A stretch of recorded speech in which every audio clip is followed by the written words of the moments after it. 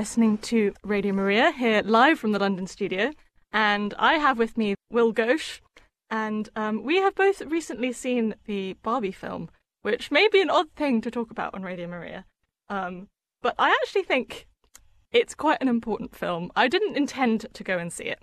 I was on my way home from work, and I was crossing the road, and I saw a van at the crossing, and I realised it was my mum in the van, and she was waving at me, and she said, "Anna, come with us and see Barbie!" And my little sister sort of opened the side of the van, and I got dragged in like I was being abducted. And I went and saw Barbie.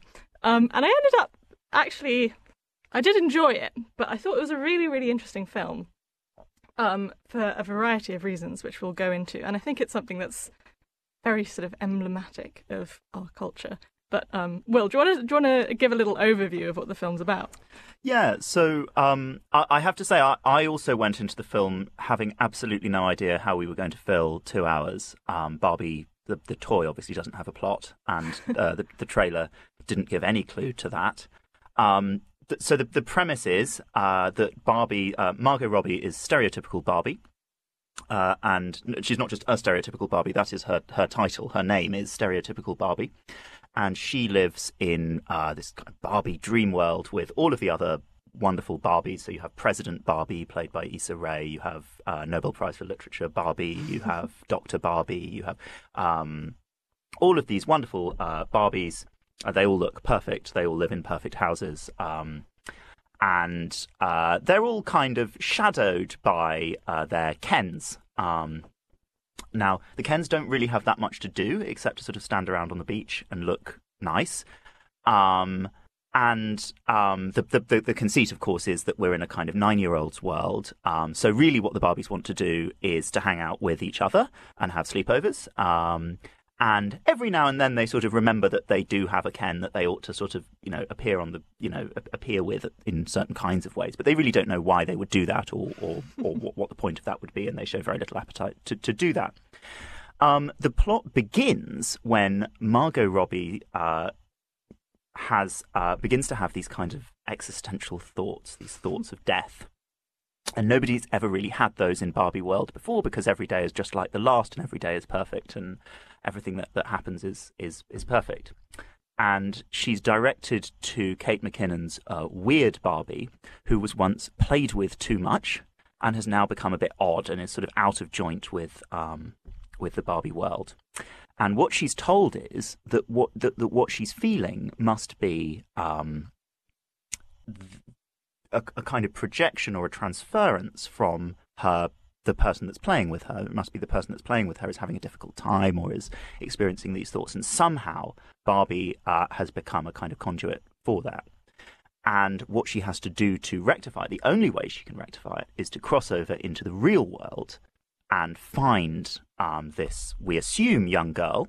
That's what it's suggested it will be, and try and heal whatever it is that's going on.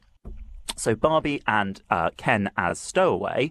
Ken, who's extremely dissatisfied with his role in Barbie world, who clearly just wishes Margot Robbie would pay more attention to him and that he wasn't always this kind of complete side character. Go crossover as a wonderful montage into Venice Beach, Los Angeles, and to try and find stereotypical Barbie's owner. And when they're there, Ken discovers that actually the rules of the real world are completely are the inverse of the rules of Barbie world. There, the men do all the things and have all the power, and the women are seen as kind of appendages to be kind of looked at, but not really attended to in much detail.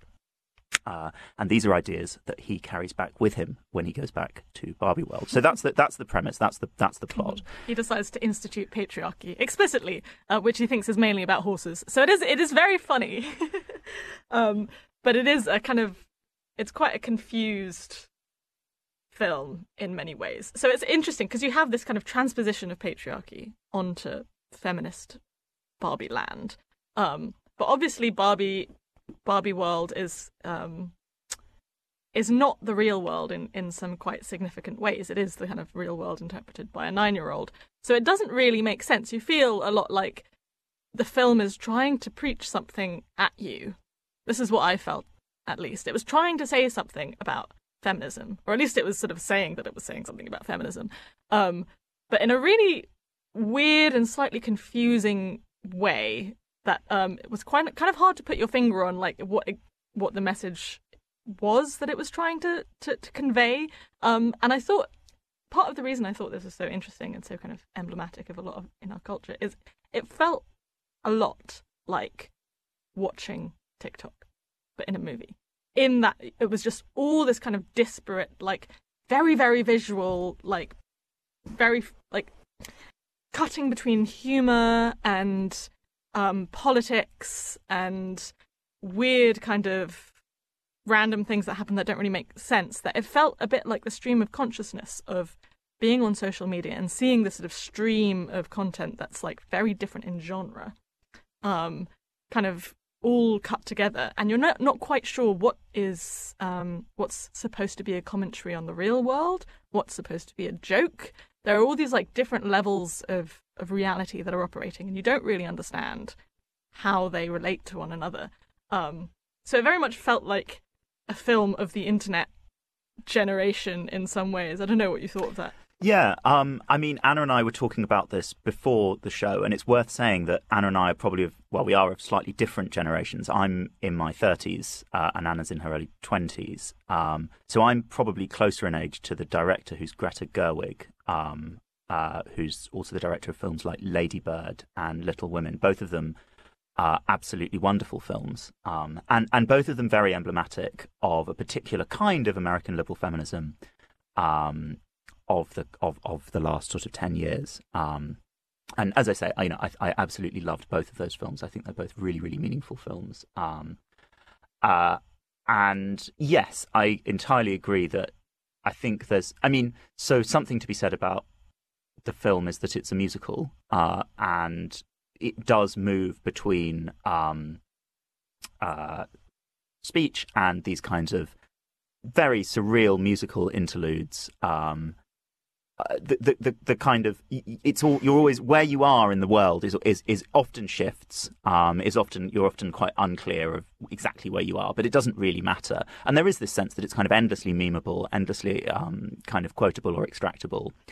I would start sort of talking about Barbie by saying that I thought it was very entertaining, and I really I wouldn't want to start by sort of saying it's really troubling or difficult in all of these ways. I think it's a really fun film. I had a great time. It was a packed cinema. There's some really, really funny gags, and it has a very ironic and self-aware relationship with the kind of empowerment the corporate empowerment feminism that lots of corporations, including Mattel, who produced the film, have kind of tried to evolve their products towards. So, you thought of Barbie as extremely retrograde, and at one point, a young woman says to Margot Robbie's Barbie, you're a fascist, you've set the cause of feminism back 50 years, and she looks shocked and goes, "What, me?" And clearly, the line that the kind of the toy making companies now have is that actually, really, it's all about empowerment. It's all about showing, female agency. Yeah. Barbies can be president. Barbies can be, and the first 20 minutes of the film are put the kibosh on that pretty quickly. It's clear the film clearly has a very ironic relationship with that. It clearly thinks that's all a bit superficial and a bit silly, and those sections were extremely funny, I thought. And the other thing I would say is that it was really nice. I was at the cinema last night again to see a different film.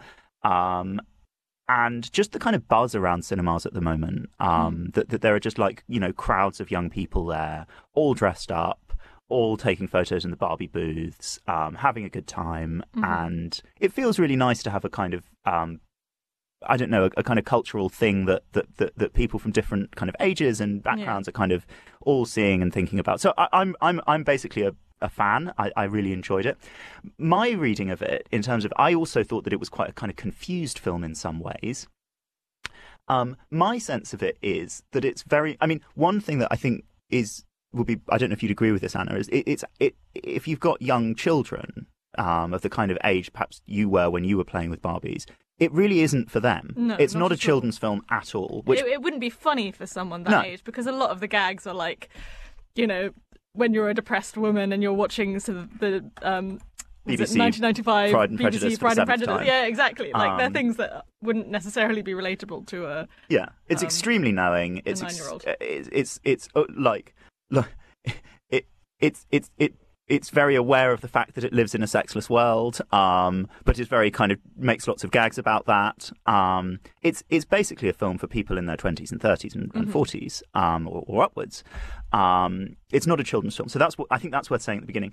I very much see it as a film by someone in their kind of late 30s, early 40s, probably now, Greta Gerwig.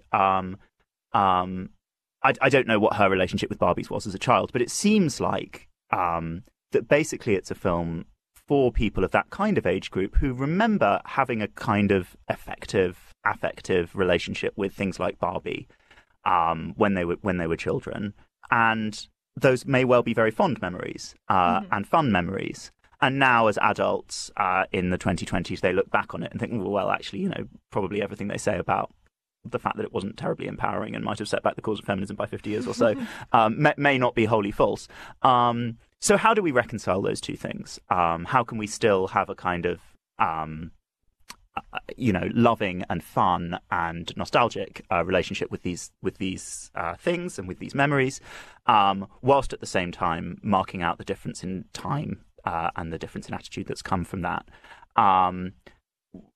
I think that's for me where the great kind of tensions of the film come, or the incoherences of the film come. I don't know if Greta Gerwig ever really successfully does reconcile them, but that was my sense of where the confusion kind of arises. I think my kind of interpretation of it is, in many ways, it's not so much a coherent critique. Like, I spent a lot of time after I watched the film, like, trying to figure out what it was trying to say. Because its vision of like the patriarchy that Ken tries to institute in Barbie Land, I mean, it's hilarious, but it's a very modern one. It's the sort of wanting the Barbies to be sort of long-term, low-commitment girlfriends, which is not at all the patriarchy that sort of the initial feminists were critiquing. It's a very kind of it does feel slightly confused in what it actually is critiquing. What I really felt from the film was it wasn't so much a coherent critique as a kind of a cri de coeur, a kind of a cry from the heart of a felt difficulty in being a modern woman. And I think that's the most honest part of the film. The thing on which it kind of hangs that feels like, okay, I'm pretty sure this is not a joke, this is not ironic, is this speech that one of the characters gives that kind of snaps the Barbies out of their willing acquiescence to the patriarchy that Ken institutes in Barbie Land, which is about the kind of the cognitive dissonance of being a woman in the modern world and all the difficulties that comes with that and the different expectations that are placed on you that are contradictory.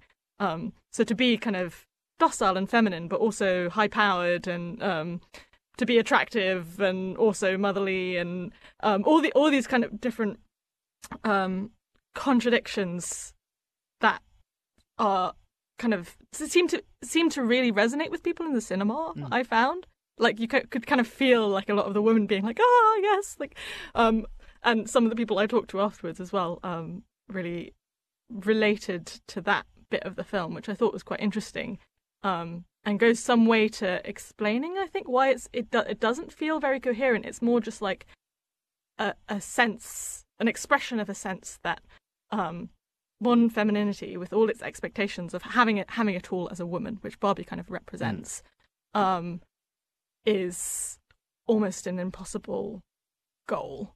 I don't know what you. Yeah, I think that I completely agree with that. That there's the scene when this very important character Gloria, played by America Ferrara, announces this, and I think in some ways it's clear that for her, Barbie, the figure of Barbie, particularly the kind of evolved figure of Barbie, whereby now Barbies, the Barbies you buy in the shop are astronauts and Nobel Prize winners. Kind of sort of emblematizes that for her, this kind of this plurality of expectations, often either excessive or contradictory, and that seemed to be a kind of heart of very much at the heart of the film. It also seems to play with an idea that lots of science fiction films play with, about the relationship between, if you like, changeless experience, the world that she lives in at the beginning, where every day's the same and every day's perfect in a fairly plastic way, and mutable experience, human experience, world where eventually you will get cellulite. Cellulite is the great bogey figure that kind of runs through the film. Margot Robbie's great. When she's first having these existential thoughts and everything's going a bit wrong for her, she has this kind of little speck of cellulite and has a complete meltdown, and nobody knows what it is. So I think there's this kind of the other thing that seems sincere at the heart of them, and seems perhaps a little bit less kind of fully cooked. Is this idea about what's better? Where would we prefer to live? What are the affordances of kind of existence in time? Existence. And I think that was one of the most beautiful aspects of the film, is this kind of celebration of humanity in its imperfections that seems to come towards the end. But at the same time, it does feel like it still has this very confused relationship with the sort of the ideal have-it-all woman. It doesn't seem to actually have a kind of a proper resolution in any sense, or to deal with any of those conflicts, or to be honest about how you might go about critiquing them. And there doesn't seem, I felt kind of slightly unsatisfied that there didn't seem to be enough of a critique that was sort of open there of this very sort of capitalist, image-based, running after the worldly successes, if you want to put it like that. But yeah, and maybe within a $200 million film produced by Mattel, that the materialist in me suspect there might be a reason for that. But I think that's absolutely, I completely agree with that. It clearly has a skeptic. It's a very knowing film. It's from the start. It's very knowing. It knows that kind of corporate empowerment feminism is very limited. It knows there are some wonderful gags about how, when Ken first comes back and institutes the patriarchy, everyone just buys into it straight away because they obviously haven't, done their appropriate kind of taken their classes in the American liberal arts schools, and know that, you have to, how to critique the patriarchy and so on and so forth. It knows a lot. It's never a naive film, but what it sort of does with its knowingness, I'm not really sure. Where it goes, and I think it's been, I hope we can hold in tension a number of things. That it's a really fun film. It's a very humane film. It's a very loving film. It's a film with a lot of love for the 90s, for all of its characters, really, including the Kens in the end. And it's a really fun film. At the same time, I think it's a film that has been and will be critiqued from lots of different angles, including a kind of feminist angle, to say that it's just a little bit incoherent. And it criticizes. It clearly knows about this kind of having your cake and eating it. But what it offers is not massively different to the thing that it's not satisfying at all. It doesn't really, other than saying, "Oh, human life is complicated and that's beautiful." It doesn't really go beyond that to any kind of solution. Or, even at the end of the film, you still feel like the relationship between the Kens and the Barbies is very much a power dynamic. And it's the same with like all the very sort of gendered relationships in the film, which is another interesting thing that you were talking about, that it's very much like buys into the sort of stereotypical image of the woman and of the man in many ways. And those are different. Those are revolving images. But again, you don't want to be. I saw some very kind of po-faced things on the internet, sort of saying, well, if the way that the men were presented in this film were the way that women were presented in another film, it would be seen as very sexist. I just think that's absolute nonsense. Like, of course, it's of course it's playing with gender stereotypes. Of course it's kind of having a huge amount of fun with them. But yeah, the world that it leaves us with is a kind of amusingly known, but nonetheless like exceptionally kind of gendered world. There's a moment that kind of crystallizes one of these tensions, I think, which is when Margot Robbie is supposedly having this kind of great breakdown as a now kind of moving towards being a human in the real world, and I guess she's got this kind of like square millimeter of cellulite on her leg somewhere, and her makeup's like not completely perfect, though it's still pretty good. And she's sort of forced to have this dialogue about how being human means that she won't be beautiful all the time. And clearly the filmmaker is itself laughing at it looks like it might be about to move towards a serious point, and it is consonant with one of the serious points that's going throughout the film. But the filmmaker can't help laughing at itself here, and so the narrator kind of makes an insertion, and knowing a kind of joking insertion about that Margot Robbie's clearly a ludicrous person to cast if what you're trying to talk about is the kind of ugliness and agingness of humanity.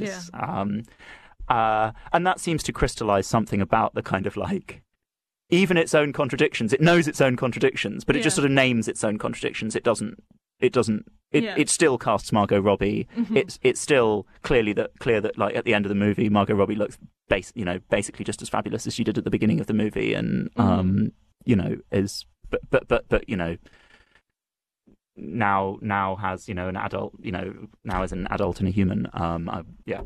There is a great gag in the last scene about that, which I won't give away. And I think it was interesting to watch it as a Catholic as well, with the kind of attitude towards worldly success and vanity, and like there is a lot in the kind of the image of the woman that was felt to be contradictory.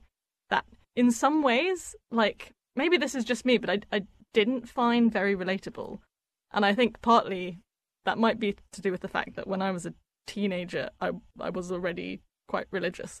And I don't know, that's something about my own psychology that means I feel like I didn't quite relate to a lot of those idealizations of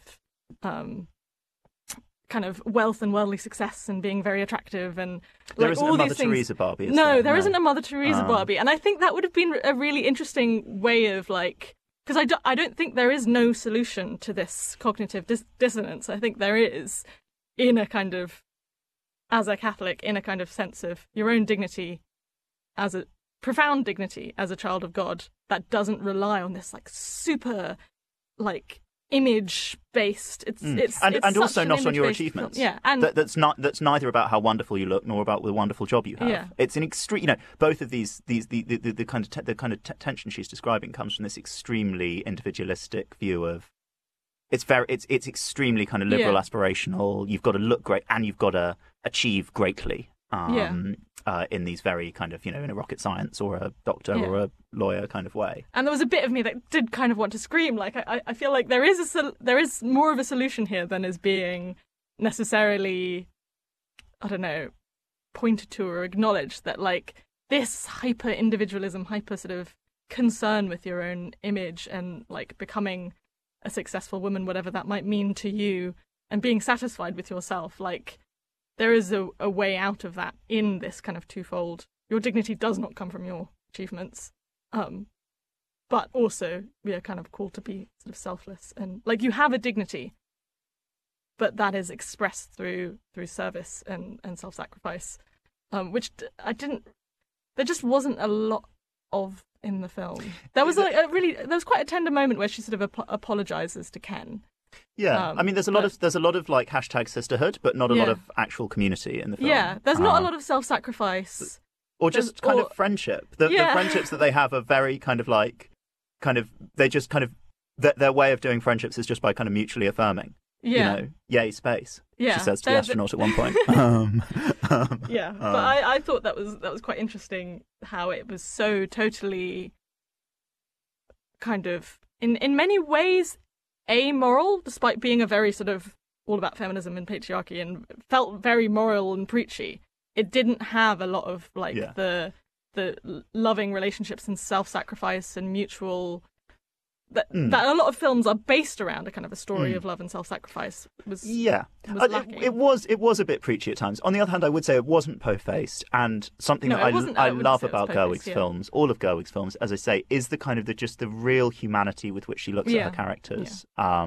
She looks at them with real love and doesn't. I mean, you know, I think this is by some distance the least good of her three films. Yeah. But I loved like Ladybug. Yeah, it's a wonderful film. But you do still get moments of this film where you see young women, older women looked at with this kind of real kind of sort of human gaze, which I think is not worth neglect, worth saying, and worth seeing the film for. Mm-hmm. No, I would recommend seeing it. It is hugely enjoyable. But I thought it would be interesting to talk about it. So thank you for joining us on Mornings with Radio Maria. We were so caught up in the discussion, we didn't have a music break. But we'll play you out with Dawn by Father Tansy.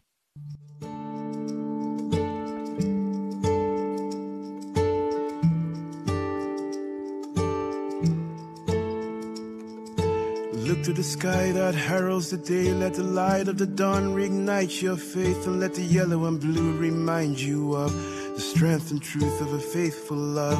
Rise to the taste of the dawn. Let the light on your face show love reborn to the quiet grace that heals and restores, where the sun's rays open every door. From death and shadows light has dawned. In our name, Jesus, Bulua Jesus, Kama, Awia Kama. In our name, Jesus, Bulua Jesus, Kama, Awia Kama.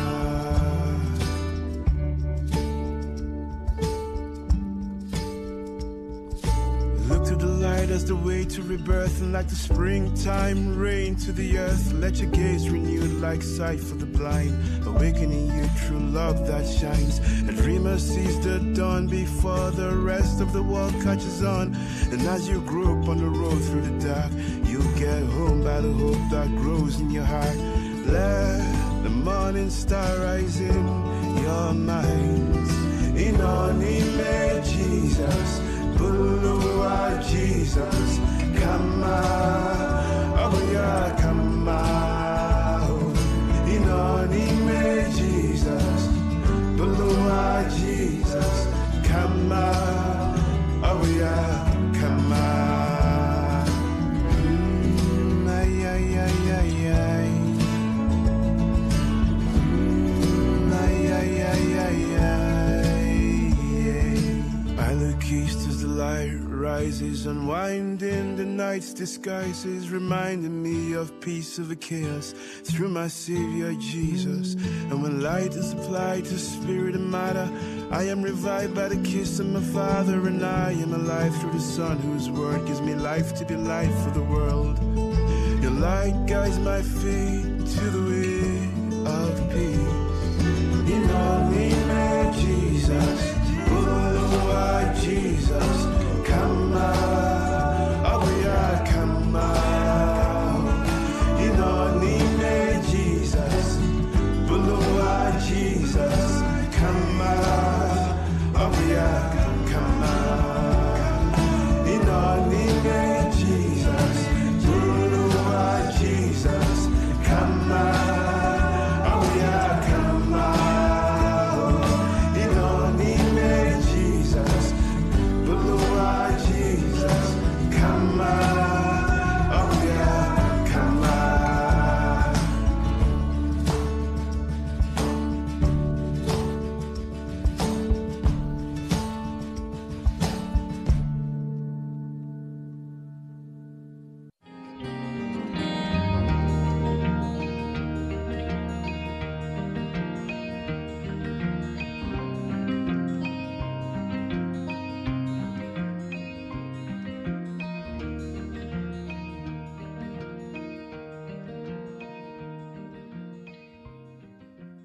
This was a Radio Maria podcast. If you enjoyed it, do please click like and subscribe on your podcast provider or leave us a review. Every bit of feedback helps increase our visibility and allows us to reach more people with the message of Christ's saving truth. And if you don't already, you can listen to Radio Maria live either online or on DAB in selected regions of the UK. We'd love for you to call in live and be part of the conversation. See our website radiomariaengland.uk for more details and a full schedule of programmes. And do please consider making a donation so that we can keep making more programmes like this. We are completely dependent upon the generosity of our listeners.